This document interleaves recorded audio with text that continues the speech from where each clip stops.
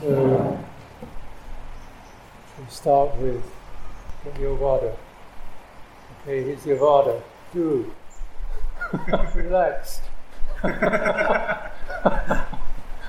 worry. Don't get complicated.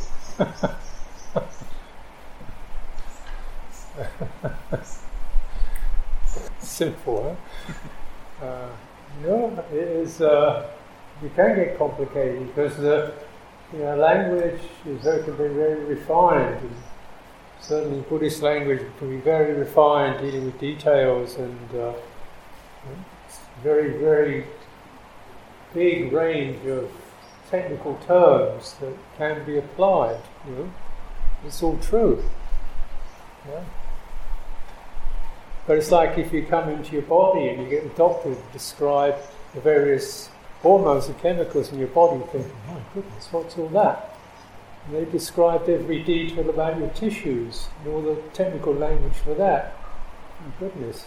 And if they described everything about your teeth and what could happen and might happen, what to do if this happens, you think, my goodness, what's all this, It's so complicated. Meanwhile, your body's kind of walking around, doing things.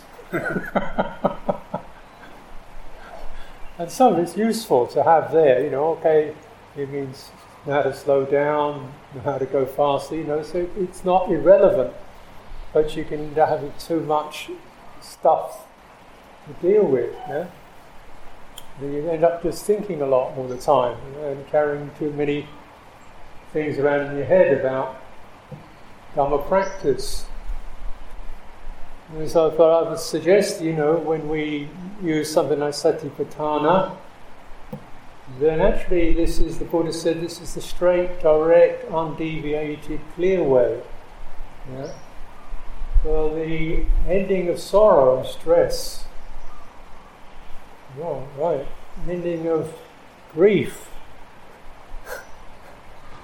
For the purification of beings. And for the realization of Nibbana. So it's really like urging people to look just this way, this path. So, and then it's like, so you just know you're in know there's a body, and know it's not yours. Know what you experience, the body is just a series of tactile touches and things touching your body and internal energies moving around. It's going to be in there. You don't own it. There's no need to own it. It's not even a visual impression of your body. It's just this series of tactile sensations and energies and heat and coolness and pressure and warmth and just arising through birth. And meanwhile, when you relinquish this idea of being somebody inside it, what happens? Well, what's possible is that you realise, this is awareness that no one can sense all this. It doesn't have to be inside or outside. It can be cover it all. Yeah?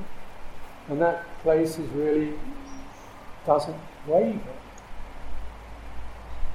It's steady and it's accessible. So even just this foundation alone, you keep returning to that. Who's in this? Who has it? Nobody. Yeah? But this isn't just an idea. What gives you the impression of there being somebody in here? Generally it's kind of gripping, wanting, worrying, hoping, resisting, favouring. You can take some time in the day just to release that, If we can keep some of that attitude as we move around in our day. There are plenty of complexities, but the complexities are complexities of our thoughts. Our bodies have complexities, there's different diseases and constrictions and local tensions and variations. So you keep something that's kind of quite clean and open to receive this, and I keep releasing the stress. And this is really, the Buddha teaching is just this truth, how the stress occurs through gripping, on these 5 aggregates. Actually, bodily form, bodily feeling, just the bodily aspect of it. The gripping, that's what causes stress. Around that grip, sense of self occurs. You don't have to get rid of a sense of self, just relax the grip, sense of self dissolves. Sense of self, it's not that you are clinging, but clinging creates you. We don't realise there is clinging.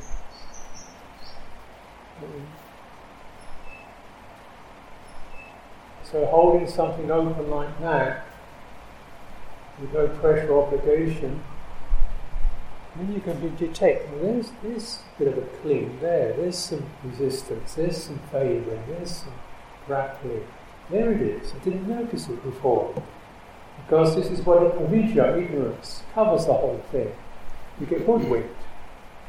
Your mind gets hoodwinked. And you might look somewhere else. Where's the way out of suffering? Yeah. Really suffering, where's the way out of suffering?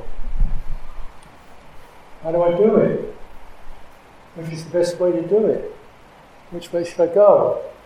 Do I need to be sotapanna? When can I be a sotapanna? How much suffering do sotapannas have? Perhaps still a bit. Maybe anagami, please. How do I get there? So it's like someone standing at the entrance to a path, and they keep looking for the sign which says anagami is this way, sotapanna is this way, nibbana that way, and looking for the signs. They're looking at these words, and maybe this, maybe that. Meanwhile, they're thinking, well, some people wear boots, maybe I should wear boots.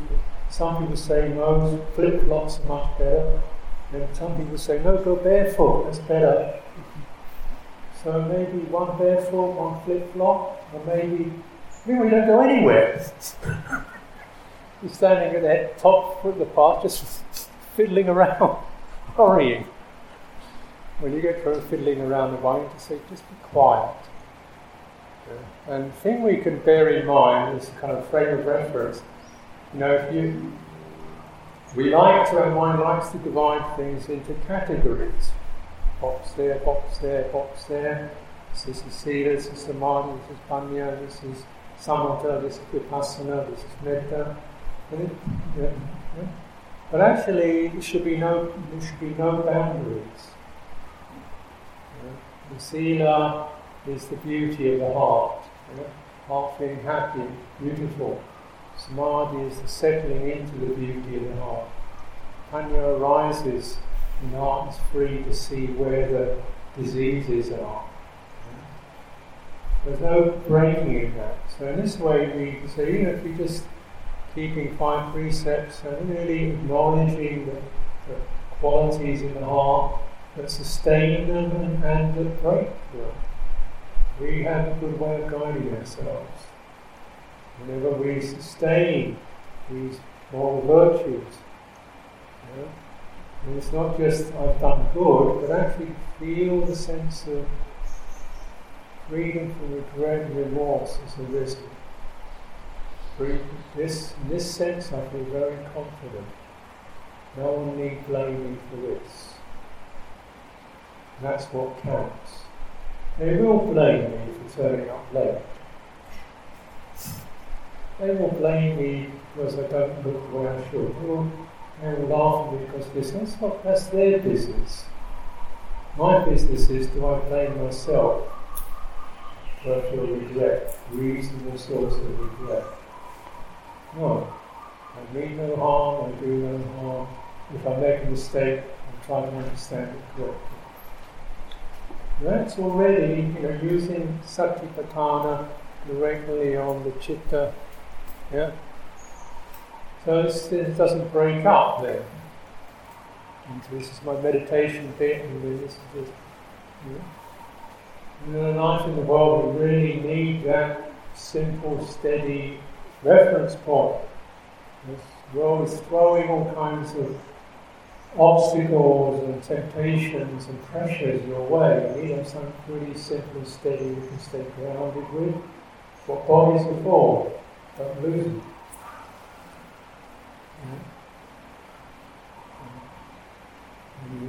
tempted, you can, see that it does involve a degree of renunciation, just as you eating that liquor, sense of indulgence, foolish speech. That means you've got to learn just put that away, that word. This more you can develop that, the freer you get. You don't want the faith. You don't want praise. You don't want a new piece of bling stick on the wrist. You don't want it. When you have all these things, they're just more distractions.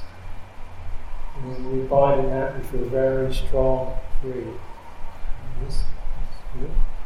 To move through this life, this world. And the other thing to really recommend is Kalyana Mitta. You'll need support, advice, guidance, friendship, companionship. More you can have even one person, so you can get straight, clear references from. Doesn't betray you. It seeks your welfare. Puts up, bears with your difficulties. Endures, puts himself out for your sake. Then you have a priceless treasure. Just even one. If you've got a group of 5 or 10, then who will actually cooperate in a very good social contact, which is happy, comfortable, and heartwarming. This is certainly to be encouraged. Even if you only see each other 3 or 4 times a year, it's better than just pointless, nattering chit-chat every day meaning nothing.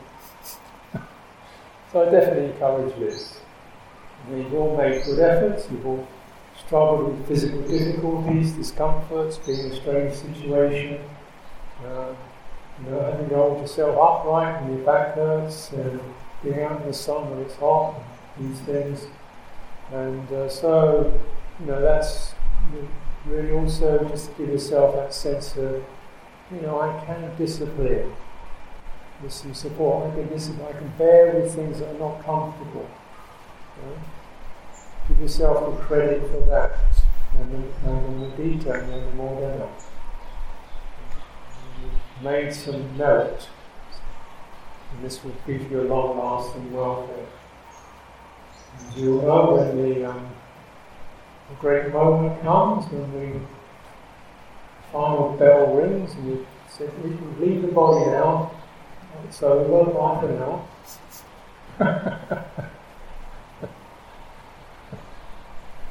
And you can look back on the retreat. Oh yeah, no, I think I understand what he meant. Even then, it's not too late. The Chitta stores it all up. Sometimes it hasn't quite understood it, but it stores it up. And 5 years later, oh, I get it. What's that? His teaching is very rich and dense, so you've got to take it in and let it suck it and digest it for a long time. And certainly give you awakening of intelligence and be blissful. That's my wish. It's my only wish. I don't ask anything else of you.